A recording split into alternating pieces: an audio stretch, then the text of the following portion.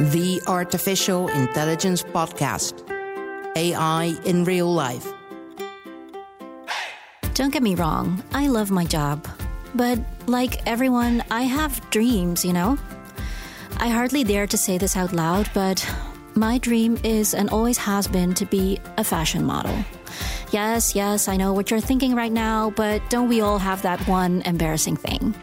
Anyways, when I was in college, I had this best friend who quit college to go to fashion design school. And you can imagine what I thought. This right here is my shot. So we went to watch a Victoria's Secret fashion show together and we sipped some GTs and, I confessed my deepest, most embarrassing ambition to my BFF. He looked at me with pity in his eyes and he sighed, "You're too old, too fat, and too small." We never talked about it again. Job searching. We all hate it, but isn't it just an unavoidable fact of life? Luckily, that's yet another field where AI might make our lives easier. But like we see almost everywhere, doing it right is not trivial and, in this important aspect of our lives, extremely crucial. My name is Lia Wang, and in this episode, I'm joined by Jean-Paul van Oosten, Senior Data Scientist at Target Holding. Target is an exemplary case of the state of data science today. It's an ambitious collaboration between academia and business, which originated at the University of Groningen. There, astrophysicists, AI researchers, and geneticists were working with huge datasets and one day thought, we can do so much more with this. And thus, they did.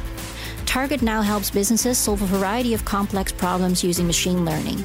Because like I was told at the World Summit AI, sponsored by Microsoft, artificial intelligence is the glue of tomorrow that will connect and facilitate so many sciences and businesses alike. Jean-Paul is here to tell me about one of his latest projects, a sort of super search engine for job postings.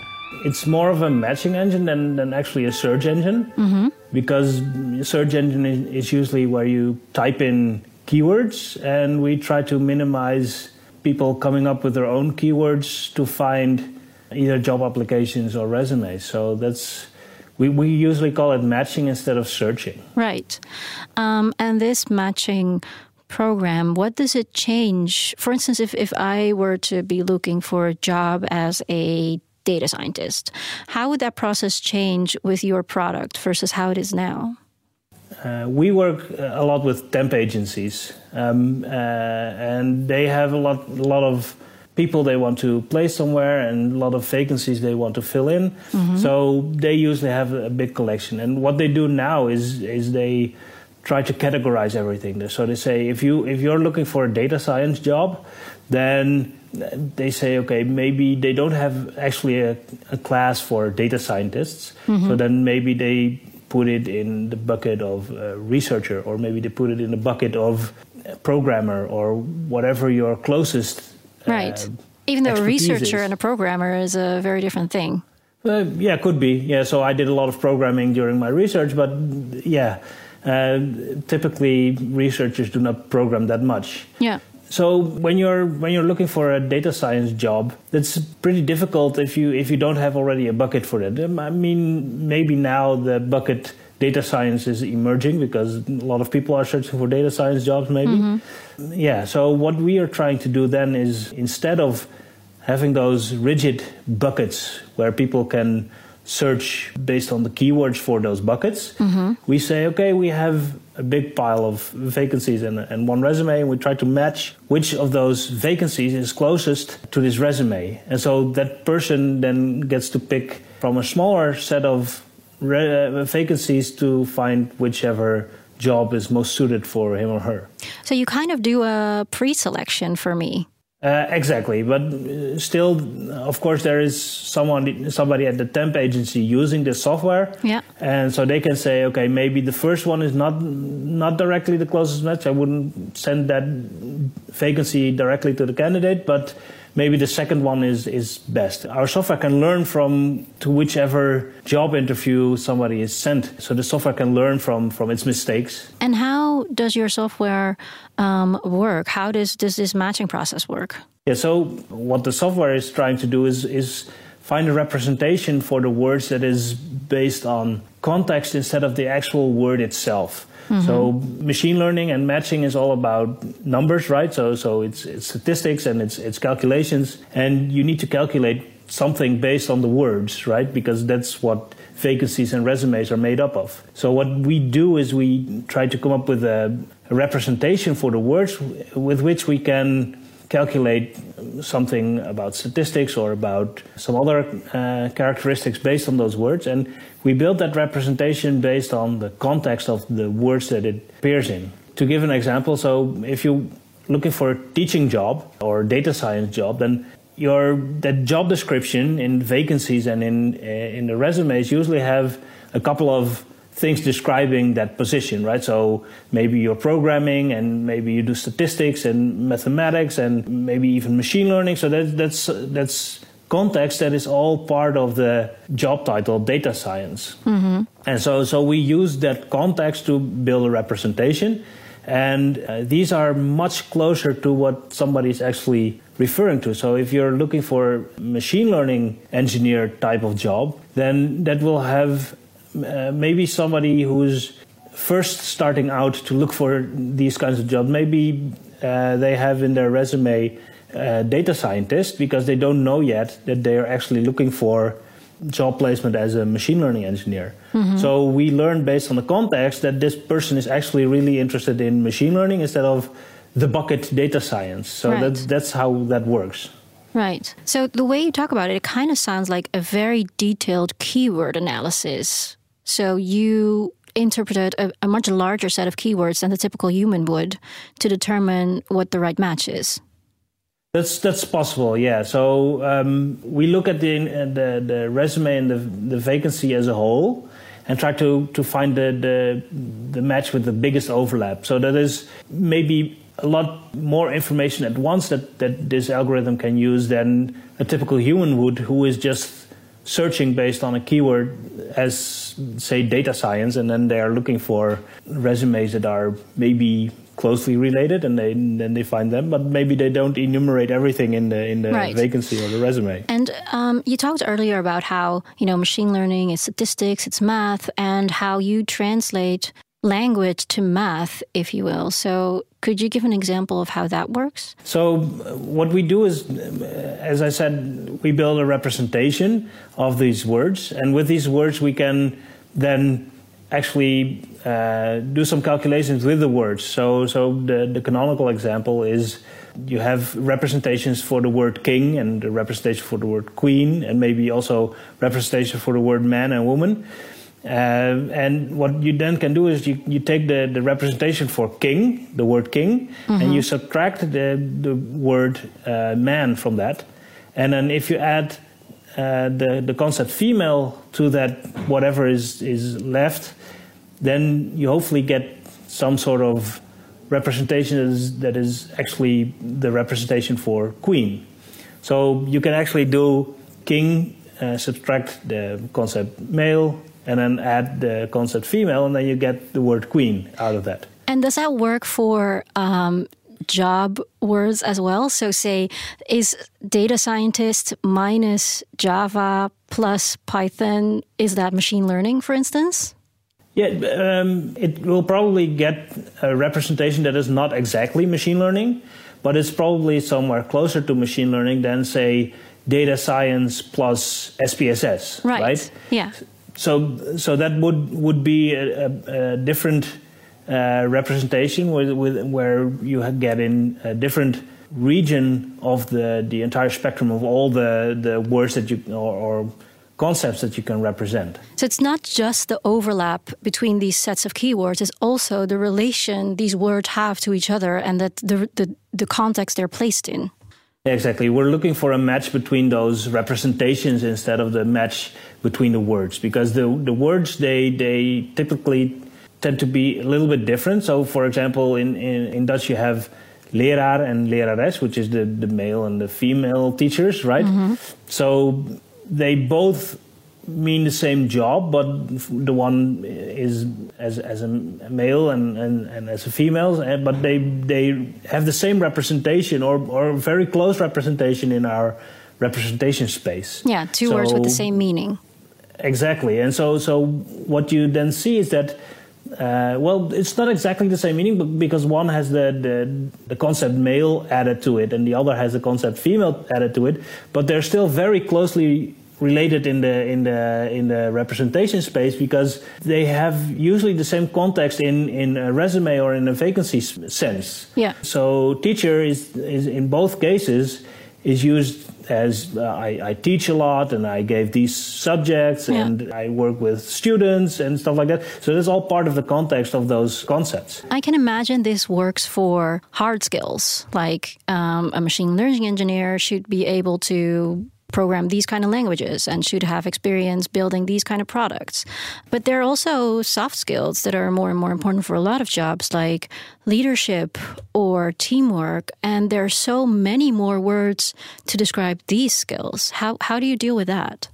Yeah, so soft skills is a very difficult thing to tackle in this area. And I think a lot of people have issues with that because, as you say, leadership is something that's very difficult to describe in a small set of words. Like, okay, I'm a natural leader. Maybe that's something that you put. We're looking for a leader.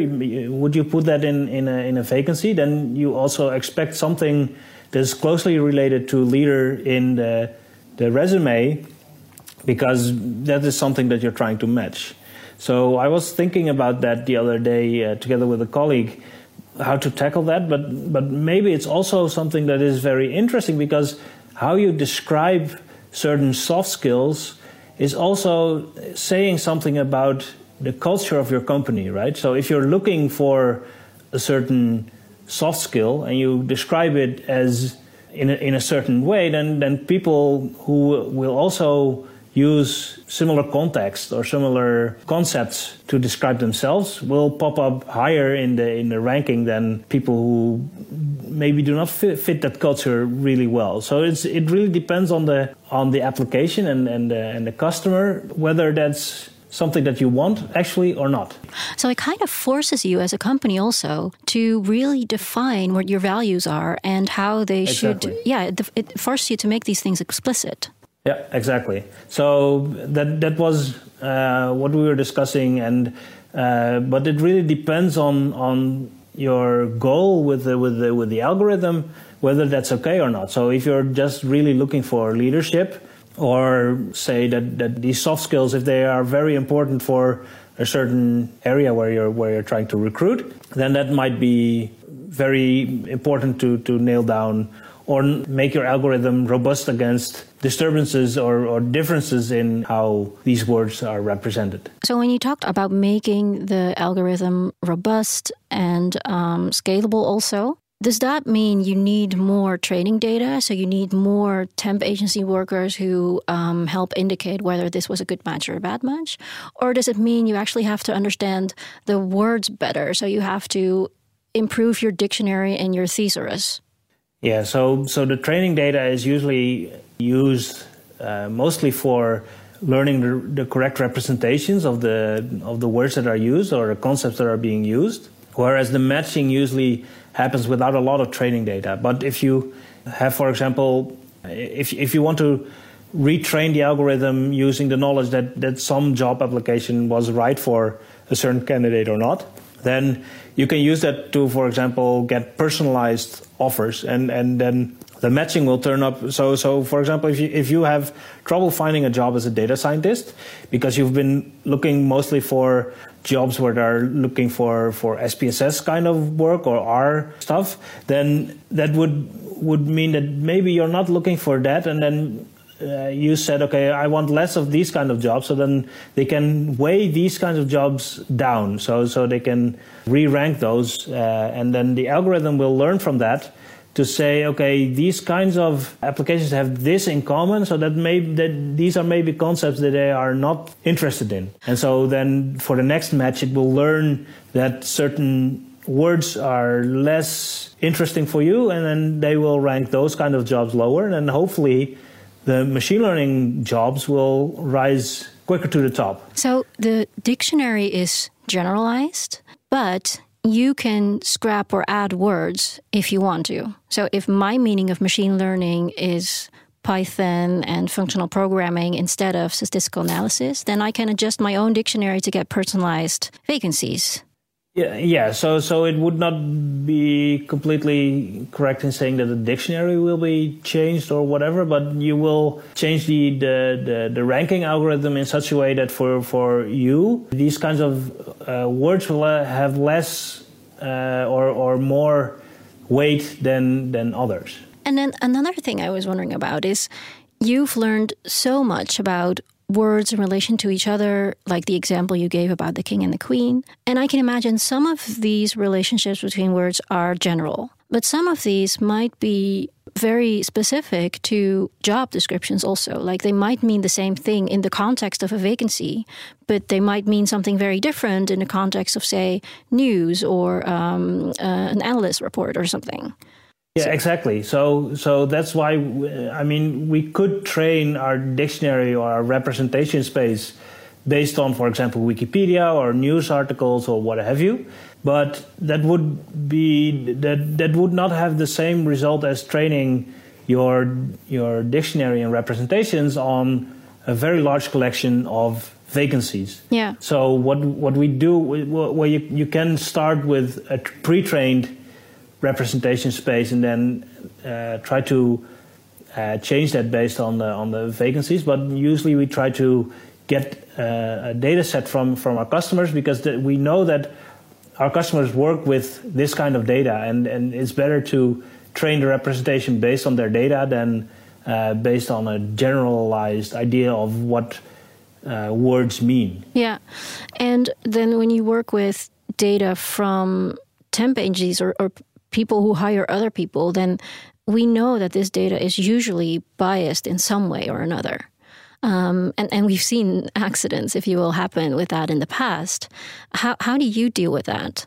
So bias is very important in the ranking area, right? So that will be a very important aspect if you only looked at a couple of concepts in the resumes or vacancies. But because we look at the resumes and vacancies as a whole, and we try to match them as a whole, then usually the bias will be less, will be averaged over a lot of different concepts that are present in those vacancies and resumes. So bias is still a problem.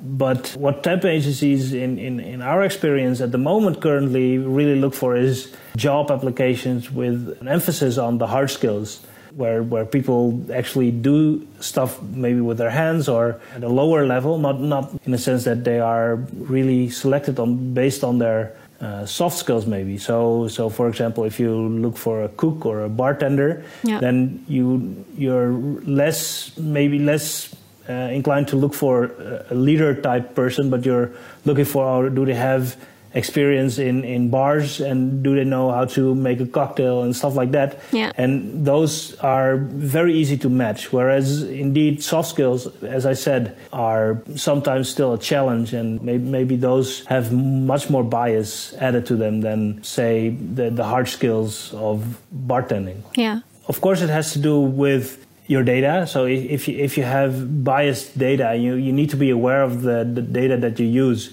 If that's really biased, then that's a problem. Also, I think that problem is that Amazon is just a single company, and they are looking for a specific set of people where everything that is coming in, like the resumes, or the people that they have there, they are biased already because that is the data that they work with, because those are present in their company at the moment. Whereas if you work for like a temp agency, then bias is probably a lot less present in the data, because you have people from all layers of society, from all ethnicities, from all genders, and everything. You see everything. So that I think that your data is, of course, the starting point where you should look in order to avoid bias, and I think that is an important thing that you should start with. And then your algorithm, you need to think about how your algorithm is working and whether you're building an algorithm that is actually trying to avoid bias by learning representation that does not emphasize things like gender or race or whatever. Yeah. And you need to check for that. Yeah, you have to tell the algorithm explicitly not to factor in those things. Yeah, so what we do is we remove all the personal information such as name and gender and place of birth and stuff like that. Science also tells us that, for instance, women use a different word set typically than men, right? So how do you... Yeah. I see some like very straightforward ways you can remove it, but some are much more subtle. Exactly, and those subtle things are much harder to deal with. But if you have a broad enough data set where both ways of describing things are represented, then you can probably learn a representation where those concepts are close together. So, for example, what I said earlier about two ways of describing a teacher in Dutch, like leraar and lerares, where you have the gender embedded in the word, then you have to learn a representation where those concepts are close together, and you should check for that. But it's in the more subtle cases, it's very hard to actually fully remove. And I do think that is hard, but that's why I also think it's very important to keep the humans in the loop and to have checks and balances for those kinds of things. Yeah. And what does that say about the role of humans in this business, do you think? Like maybe 5 years out, once you've perfected everything, what will that look like? Yeah, so I'm very much in favor of keeping the humans in the loop, especially for these kinds of things. So we really believe in feedback loops and having the computer learn from interaction with the humans, because in the end it's all about providing a human context, right? So these are humans who are applying for a job and companies where humans work, and it's a human thing.